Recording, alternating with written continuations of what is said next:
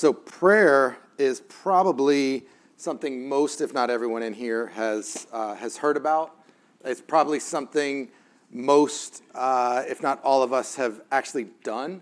I read a recent survey. Barna did a survey of the adults. They surveyed 94% of American adults that they surveyed said that they've prayed to someone or something about someone or something in the last 3 months. I think it's safe to say that most of us in here have said some sort of prayer, even if it's just the help me God prayer, where you've gotten yourself into a mess and then all of a sudden now the awareness of God is real and you're like, God, I need you to help me. And so even if it's just something as simple as like, God help me, we've prayed. We know that prayer is something that is important. I mean, it's foundational as a follower of Jesus. We hear it talked about. In the Bible, there's 650 prayers recorded. There are 450 answered prayers recorded. The Gospels tell us that Jesus prayed at least 25 times. That's that we know of. And Paul in his writings said that we should pray 40 times. In fact, in 1 Thessalonians 5, Paul said that we should pray without ceasing. Now, when you think of that, don't think like heads bowed, eyes closed, like you kind of go through your day and don't pay attention to anything because you're just in this never-ending dialogue with God and it's uninterrupted. That would take like distracted driving to a whole other level, like if you're not looking at the road. So that's not what he's talking about. What he's talking about is that there would be an ongoing dialogue that's happening throughout the day, that there would be a rhythm and a consistency to not just pursuing God, not just talking to him, but listening and receiving. Prayer is more than just talking. It's a dialogue. It's receiving from him as well. It's like having a conversation with your spouse or one of your kids. Like when you wake up in the morning, in our house, we say good morning to each other. But for me, there's no reason to greet anyone else the rest of the day. Like we've said good morning. We all know each other. We're good to go. Jen will, every time I walk in a room, she always says hi. And I'm always like, why are we saying it? We do this every day, all the time. But it's that, but you get what I'm saying. Like there's a dialogue that starts, but then it just sort of continues. You can jump back into conversations you had before. You can start new conversations, but there's just this relational connection that makes this ongoing dialogue possible. And so we're told that that's what we're supposed to do. If you wear one of these blessed bands, some of you wear it just because you think it's trendy, but it actually means something. The B stands for what? Be in prayer. Like this is foundational to living the mission of God. We've got to stay connected to the God of the mission. And so when you think about it, we know that prayer is something that's important. I think prayer is something we all do at least on occasion. But would you classify your life as a prayer? Would you classify your prayer life as satisfied? Like when you think about your prayer life, would a word like effective come to mind? Or maybe would it be a word like ritualistic or frustrating, discouraging, maybe embarrassing? For some of us, maybe just straight up non-existent, or maybe even self-centered. I'll be honest with you, I find myself in this rut far too often where I will step back and look at my pursuit of God relationally and like, man, it seems like all I'm talking to him about lately is things that benefit me. And I mean, I've prayed some incredibly self-centered prayers over the last few months. I mean, I've prayed for gas prices to go down. Hope that benefits you, but that's really just about me. I'm not even joking. I've prayed that bacon would go on sale. Like I have, like thick cut bacon, like it's getting out of control, and I'm like, God, just show me that you're real. Just let bacon go on sale. I have prayed in the last few months, pulling into a busy area, a busy parking lot, and I prayed that there would be a good parking spot for me. I've prayed to make traffic lights, prayed for my own health. I prayed for my kids to make sports teams. And now listen, I'm not saying that asking God for things is bad. I actually think it's good. Asking God to give us things that we desire, there's nothing wrong with that. Asking God to deliver us out of messes that we created in and of itself isn't wrong. But the problem for many of us is that's the sole and primary focus of our prayers. And because of that, we are left feeling disappointed, discouraged, and oftentimes convinced that God doesn't even answer prayer, that prayer doesn't work. And I look at the early church. Like, we're walking through this theme for the year Devoted. In the last 3 months of the year, that's going to be the focus. And so this series is set up to precede that, to go into that. Look at the early church. And I see a group of people that were devoted to prayer, and they prayed effectively. Like they prayed things, and then you saw God respond. But they were praying for things that were significant to the kingdom. And I look at what happened in the book of Acts, and I look at the connection that Jesus had with the Father, and I look at that, and I often think, like, man, that's what I want to experience in my life. I want to dialogue with God and have it shape the way I live my life. I want to dialogue with God and have it shape the way I function as a husband and as a father, and even as a pastor, as I lead us as a church. And I wonder if that's what the disciples were experiencing as well when they went to Jesus in the book of Luke and they said to Jesus, teach us to pray. Because on the surface, that would be an interesting and unusual question from this group of guys. These were Jewish boys. They had learned how to pray from a very young age. In fact, they've been praying their entire lives. For this group, they would put to shame the majority of us if you just simply looked at how often that they prayed. They recited prayers. They said some words. They even prayed at home and in the temple.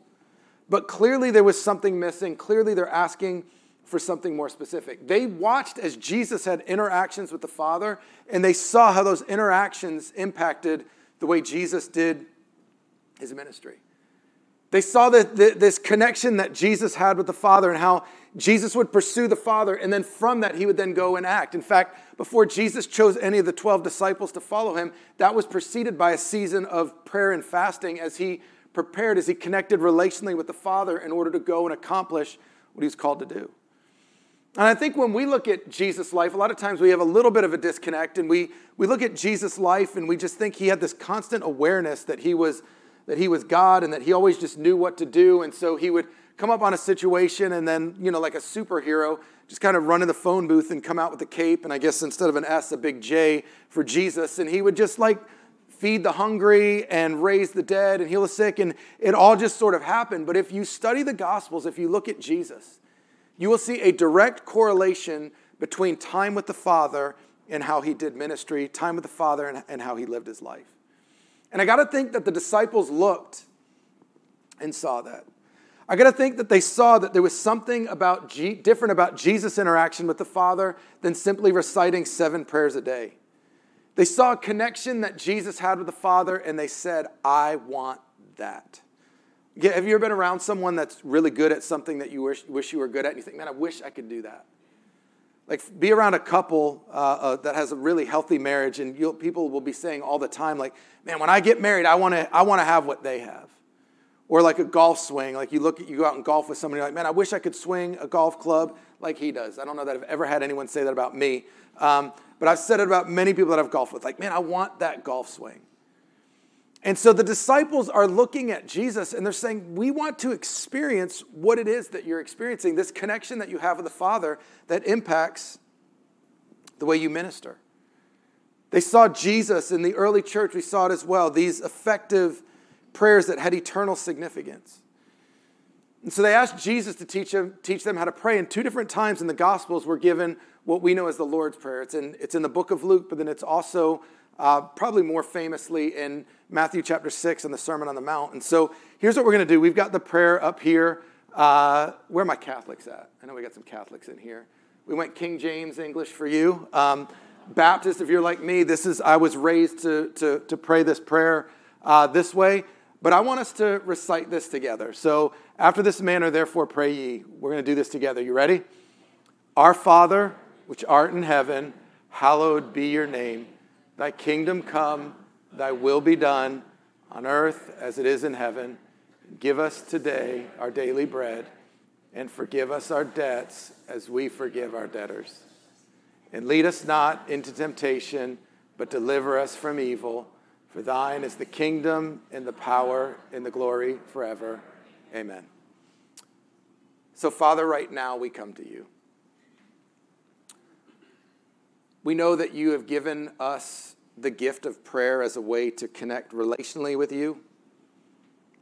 God, I pray that over the course of the next several weeks we would learn more that we would learn to understand you a little bit better. We know we never fully will, but you revealed so much to us about yourself. We know that you desire to have a relationship with us, an ongoing dialogue with us, and I pray that we would come to a better understanding of what that even means and that we would pursue it. And so we pray this, Jesus, in your name. Amen.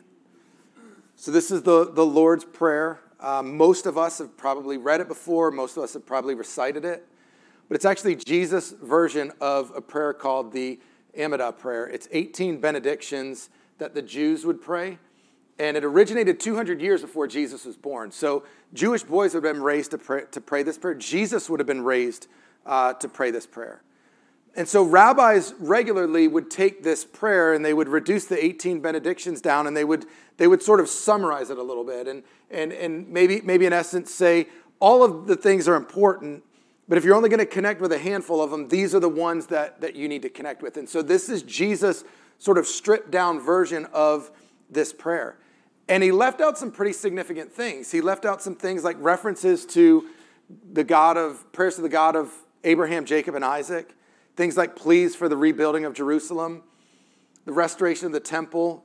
And he left out intentionally some very Jewish-centered ideas. So Jesus takes this prayer and says, this is a prayer that should not just appeal to the Jews. This is a prayer that should appeal to all people as the kingdom of God is expanding beyond Jerusalem and Judea and is moving into the outer edges of the world. And so he puts together a version of this prayer that's accessible to all of us. And he starts it by saying, our Father in heaven, hallowed be your name. It's interesting that he would start here, but he starts here because this is foundational. Our view of God is foundational to our pursuit of God. How I view God will determine how I approach God. For instance, if I view God as angry, when I do something wrong, what am I going to do? I'm going to hide. I'm certainly not going to run to him. I'm going to run from him. If I view God as absent, maybe he created all of this, and when humanity took it sideways, God was like, whoa, like that didn't turn out the way I wanted it to. You guys, you made your bed, you guys can lie in it, and God is just sort of absent. If you view God as absent, prayer to you is going to be something that you're disinterested in. Why would you want to pray to a God that's absent? If you view God as immovable, and I'll be honest with you, this is where one of the tension points and one of the struggles I have. With the sovereignty of God and the free will of man, like trying to make sense of it, which I never fully will. But there are times where I'm praying for something, and in the back of my mind, I'm going, God, you already know what you're going to do. I can ask for it all day long, but you're already going to do this. So there are times where I'm like, one thing I say to our staff in meetings is, I'll never waste your time. If I already know what we're going to do, we're not going to sit in the office in our weekly meeting and have a think tank. I'll just tell you what we're going to do. And there are times where I feel like, I know this isn't right, but this is just how I feel about it sometimes, where I feel like God has me in this think tank, but he's already decided what he's going to do. So I'm throwing ideas at the board. I'm asking him to do things. I'm asking him to do things that I think are significant to the kingdom. But in the back of my mind, I'm going, God, you're going to do whatever you want to do anyway. So it really doesn't matter what I say. And when you struggle with that tension and when you find yourself in that place, the natural progression is to go, well, if he's immovable, if he's already made up his mind, why bother? And so Jesus brings this prayer and says, in order to pursue God, you have to have, first of all, you have to have a right understanding of who he is. And he says it starts right here that he is Father. He says, our Father in heaven. Our Father, calling Jesus our Father would have been challenging to the disciples for a couple of reasons. The first is it would have gone against everything culturally that it meant to address somebody of prominence and power. It would have seemed like a disrespectful way to approach him. The more important the person was, the longer the greeting was. It's like when Caesar Augustus would come to your town, you wouldn't just introduce him as Caesar Augustus. It would be Caesar Augustus, you know, the great one, the Son of God. You've conquered this, you've conquered that, you've destroyed this, you rule this. And you'd give this laundry list of accomplishments because he's not just Caesar Augustus, he's all of the things that he's done. It's like if you're a golf fan, when you watch a golf tournament with Tiger Woods, the introduction on the first tee, that's a good time to take a bathroom break because for the next 5 minutes, they're going to list off all of the incredible accomplishments. It's not just Tiger Woods. It's Tiger Woods, winner of 82 professional events. It's Tiger Woods, winner of 15 major championships, the only one to hold all 4 majors at one time. It's this whole list of things that he's done. It's not just the man, it's all of the accomplishments. And so for the Jews, they would have viewed God not only as God, but God was all of the things that he did. And in order to come into his presence, you had to acknowledge all of these things. So Jesus says of all of the things that God has accomplished, maybe the greatest thing, maybe the thing that is the most significant to him is that he is Father and you and I are dearly loved children. And so Jesus says, our Father. He doesn't say my Father. He doesn't say, guys, this is what works for me. He says this works for us. You are now a part of this family. The second reason they would have struggled with it was it would have gone against their current view of God and what they knew of God. Like to the Hebrews, God was provider, healer, defender, deliverer. He was Yahweh.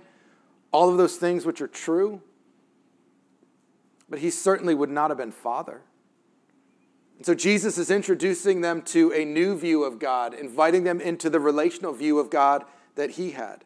Not just as a sovereign Lord, but as a loving, present, and accessible Father. Jesus referred to God as Father more than anything else. In the book of John alone, he refers to Jesus as Father over 100 times. In fact, there's only 3 chapters. I can't remember the 3. I think it's, I'll get them wrong, but nobody's writing this down. So it's only 3 chapters in John that he doesn't refer to him as Father. So God is Father. Now, it's been said that our view of God, we view God as our heavenly Father the way we view our earthly father. So our view of God as Heavenly Father is shaped by what we experienced with the father figures we have here. So when I say that God is Father, what do you think about that? How do you feel about that? I know we've got a room in here with people, some of us are thinkers and some of us are feelers. I typically am a thinker. This is what I know. This is what I operate in. This is what makes sense. But some of you are feelers, so maybe it's more of an emotional question. How do you feel about the image of God as Father? For some of us, the image of God as Father is easy to relate to because you had a great experience with your dad growing up. He was present. He was there for you. He provided for you. He loved you. There was an emotional support and connection. And when you go, man, God is Father, like I could get on board with that. But probably the majority of us in here, that's not the experience that we had. So for some of you, when we talk about God being Father, you're like, I'm okay with God being God. I'm okay with the deity, the creator, the sovereign ruler of the universe. I'm okay with all of that. But the Father thing creates a personal connection that maybe some walls come up right away because for you, it's words like hurt, disappointment, abandonment, absent, abusive, or resentment. And so to some of us, looking to God as a loving Father is comforting. And to others of us, it's challenging. But even if you had a great relationship with your father, didn't he still let you down sometimes? Didn't he overreact? Wasn't he flawed? And so everything that our earthly fathers, good or bad, everything that our earthly fathers weren't, our heavenly Father is. This quote sent to me this week, I love it. It says this: God is not an inflated view of your earthly father. God is the perfected view of your earthly father. That everything our fathers weren't, he is. And Jesus modeled that relationally. Jesus showed us what that looked like in his relationship with the Father. And we see in that relationship, we see a God, a Father that is present, that is faithful, that is protective, that is accepting, that is welcoming, that will never hurt us, betray us, desert us, or shame us. And Jesus is inviting us into this family relationship, to see God not only as a deity, but to see him relationally, to see him as Father. And for you and I to see him that way is important, but it's also important to understand the way he views us. That he sees us as dearly loved children that he's chosen. Listen to what it says in Ephesians 1, 3-5. It says, all praise to God, the Father of our Lord Jesus Christ, who has blessed us with every spiritual blessing in the heavenly realms because we are united with Christ. Even before he made the world, God loved us and chose us in Christ to be holy and without fault in his eyes. Before you were even born, God loved you. Before we did anything stupid, God loved us. Right before, because we go, man, look at all the things that I've did. How could God love me? Well, God chose to love me before I did any of that. It says he loved us and he chose us to be holy and without fault in his eyes. Verse 5, God decided in advance to adopt us into his own family by bringing us to himself through Jesus Christ. This is what he wanted to do, and it gave him great pleasure. We are able to be holy and without fault in the eyes of the Father because of the work of the Son, because of Jesus' death, burial, and resurrection. When you put your faith and trust in that, when you believe that Jesus lived, died, was buried, and rose again to pay for your sins, to reconcile you back to God, when you believe that in your heart, confess it with your mouth, immediately Scripture teaches that we are now in Christ. So to be in Christ means that everything that is true about Jesus is now true about me because I'm in Christ. Not because of anything I did, but because of what he's done. The analogy we use is the water bottle. If you take a water bottle that's full of water, anything that's true about the bottle is true about the water as long as the water is in the bottle. If you throw the bottle, you throw the water. If you lose the bottle, you lose the water. Whatever's true about the bottle is true about the water because the water's in it. Whatever is true about Jesus is true about us because we are in Christ. So that means when you're struggling and you go, man, I don't even know what God thinks of me. He's got to be embarrassed. He's got to be ashamed. All you have to do to understand how God views you is ask the question, how does God view Jesus? Because everything that's true about Jesus is true about you because you're in Christ. So we know how God the Father views the Son. This is my beloved Son, in him I'm well pleased when Jesus was baptized. What had Jesus done up to that point? Nothing. He was the son of a carpenter. He hadn't died for the sins of the world yet. He hadn't done what God the Father sent him to do, but even before he did what God the Father sent him to do, he says, this is my beloved Son, in him I am well pleased.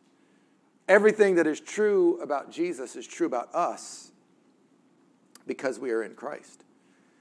And so when we have the proper view that God is Father and we understand that God views us as loving children, I think it reshapes the way we approach him. That when we know that we are accepted, when we know that we have access to him anytime we want it, that he's the creator of the universe, but he's Father. Tim Keller said the only person who dares wake up a king at 3 a.m. for a glass of water is a child. We have that kind of access. My kids know that they can text me or call me anytime. It doesn't matter. I guarantee you I'm going to get text messages right now. That they can text me or call me anytime, and I'm going to answer the phone. Some of you, we've been sitting in meetings together, and I'll tell you, hey, hold on a second, I got to take this. A lot of times they did something dumb, or they need something like, I'm like, this couldn't have waited. But they know I'm going to answer. They know I'm going to respond. They know and understand that they have access because they're my children. And we have to understand that that's the relationship that God wants you and I to have with him.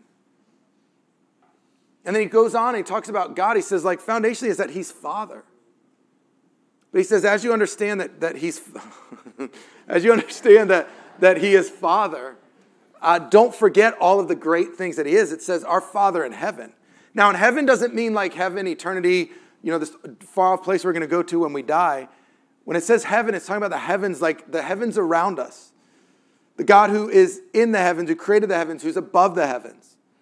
The God who is bigger than big, but at the same time as Father is closer than close. He says, our Father in heaven, hallowed be your name. The word hallowed means to be set apart. It's unlike anything else.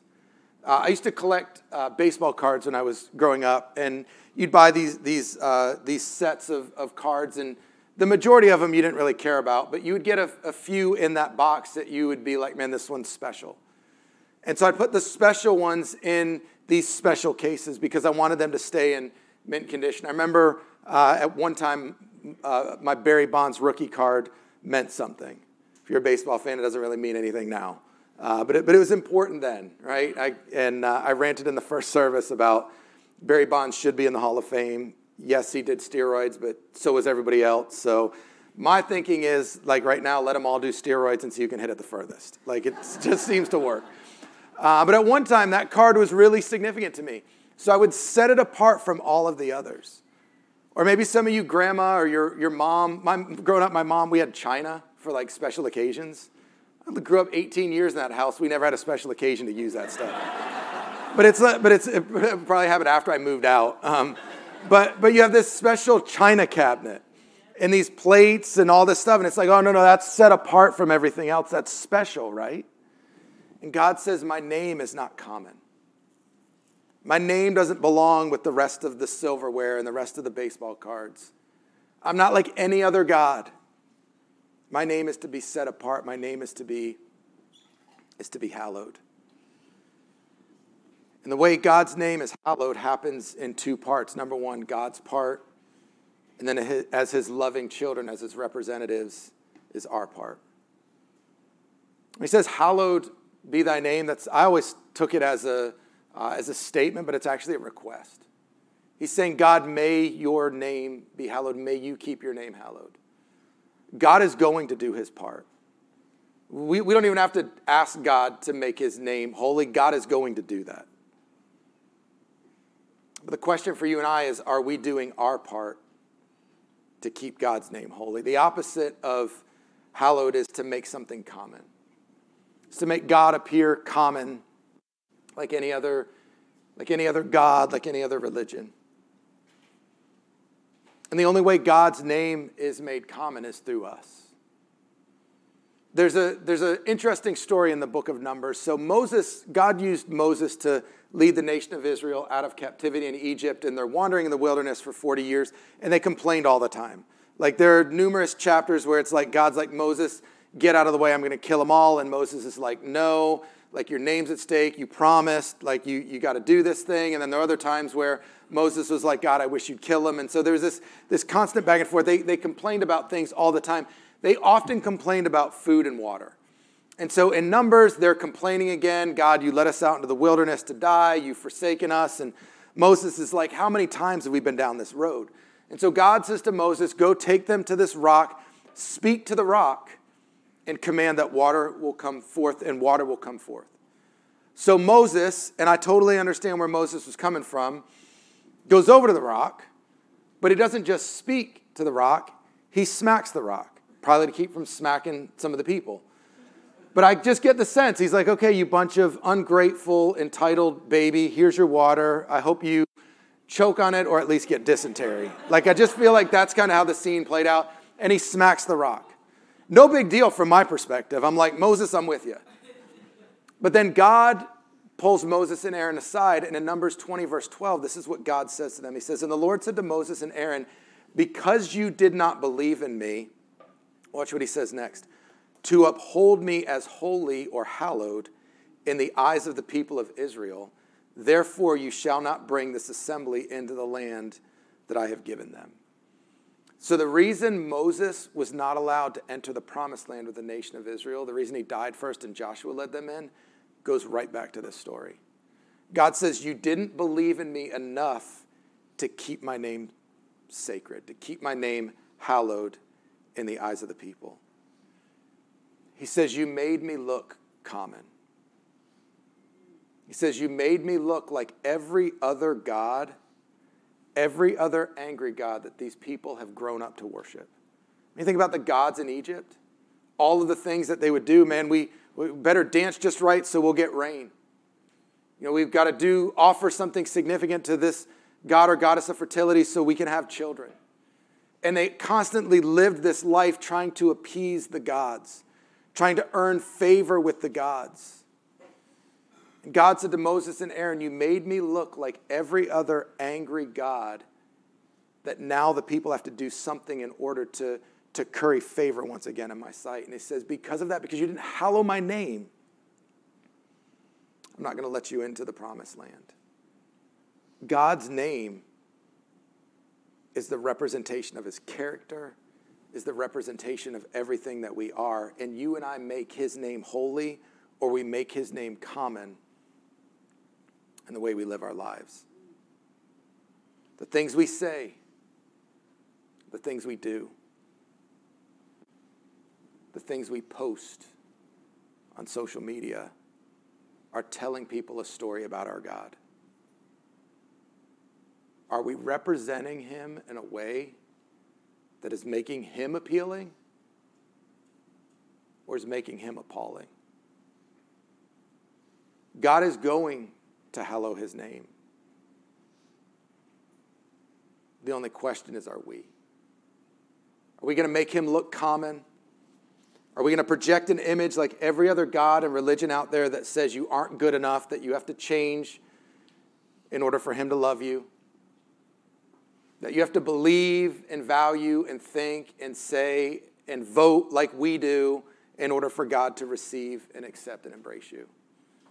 It's interesting, in Roman mythology, there was a god that was viewed as a father figure. But he wanted nothing to do with this material world because of how evil and broken it was. And I think sometimes we project an image that our God is the same way. That fix your mess, and then maybe that God will love you. And doesn't it feel like some of our jacked up homes where we're constantly trying to earn the favor of our earthly fathers? And God says, the way you live your life, are you projecting an image of me that makes me look common, that makes me look the same as any other God? But you got to work. You got to do good in order to be loved. We are the lens through which the world views our God. And so Jesus says, our God, whose name is hallowed, whose name is set apart. It reminds me of my dad. My dad used to say to me before I'd go out, he'd say, son, don't forget, I gave you a good name. Go represent it well. And God says, you are my children.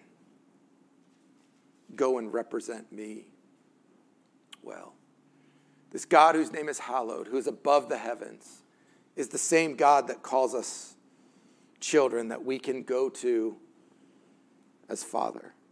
Prayer, simply put, is an ongoing dialogue between a loving parent and their child. And I think when we view God as Father and we understand the view that God has of us, it reshapes the way we approach him. Because if you were raised like me, the image I had of God was that he was the Godfather. So anytime I did something wrong, I'd run and hide from him. But if you view him as a loving Father, you don't run from him, you run to him. When I was growing up, I remember when I got my first speeding ticket. I did not tell my parents.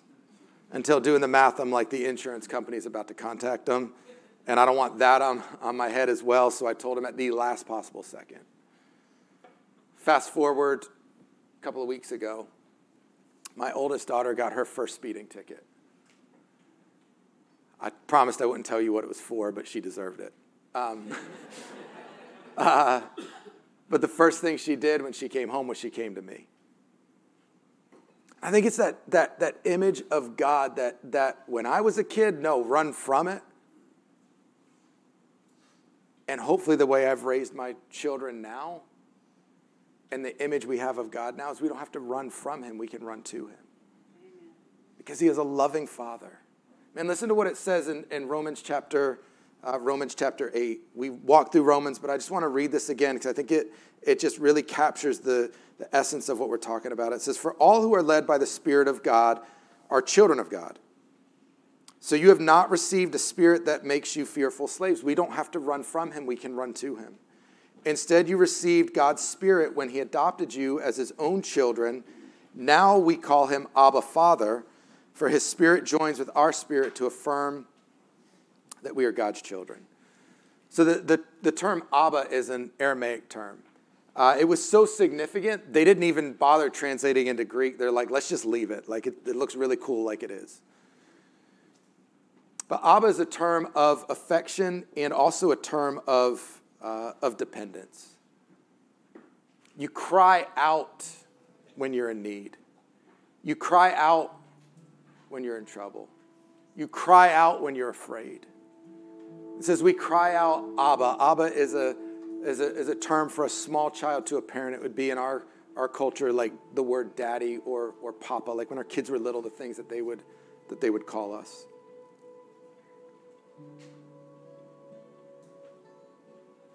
It's a term that acknowledges that we need you and we trust you. I want you to bow your heads with me. I want you to process a couple of things this morning. Number one, how does knowing that God is my loving Father change the way I approach him?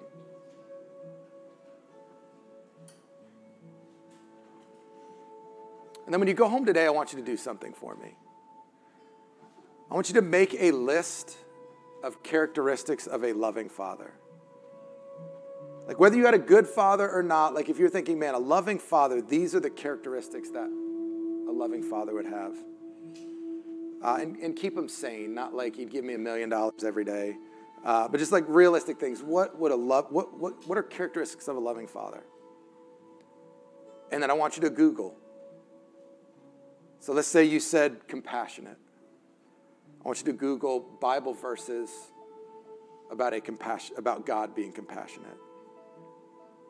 You know what I think you'll find is every single thing that you list that describes a loving father, you can find in Scripture things that tell us that God is all of those things.